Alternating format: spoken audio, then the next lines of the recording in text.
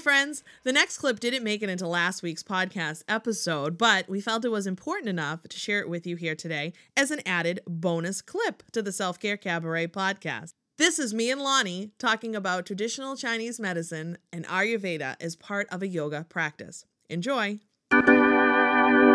And I did want to ask you one other question just because I'm fascinated by traditional Chinese medicine. It's not something I've studied too much. I know kind of the very basics, although I did just start going to acupuncture recently, which is exciting. So I'm hoping to learn more through that process.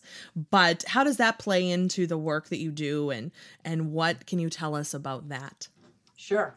So just to clarify, I just have an intro to traditional Chinese medicine as it's related to yin yoga.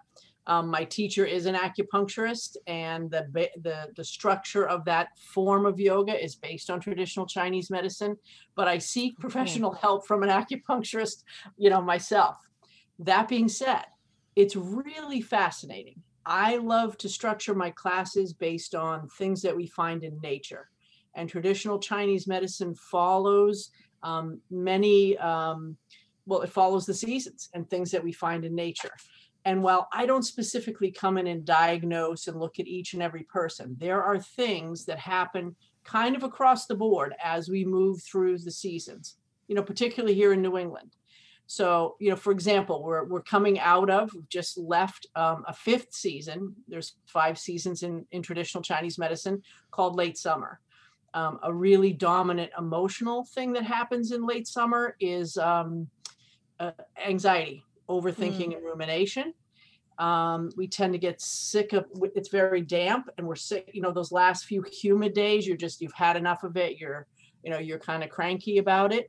And now we're moving in, and the meridians and the systems that can get out of balance in late summer are the stomach and spleen, so your digestive system.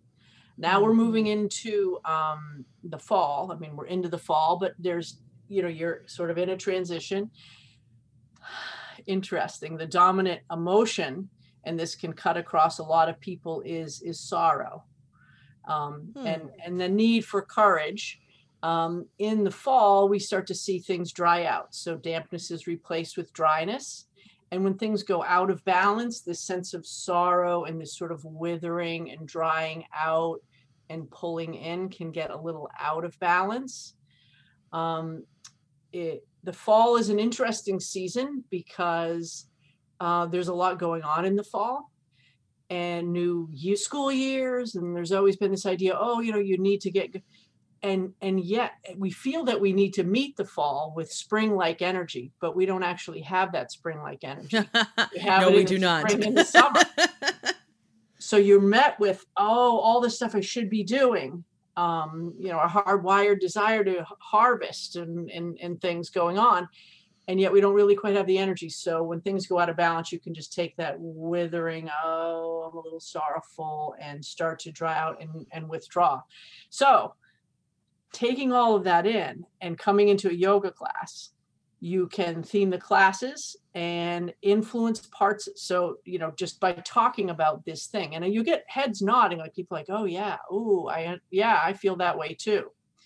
And then you theme the classes and sequence the classes to influence the parts of the body and the parts of the meridians. There's 12 meridians that run throughout the body that may be out of balance. So we're headed into the fall. So it is the lung and large intestine.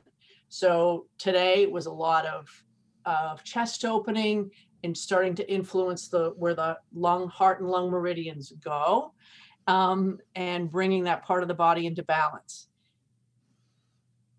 I very rarely talk specifically about the meridians and stuff because it gets a little nerdy and it can burden down the class. Particularly if I have a new student, they would think, Sure. I'm out of here.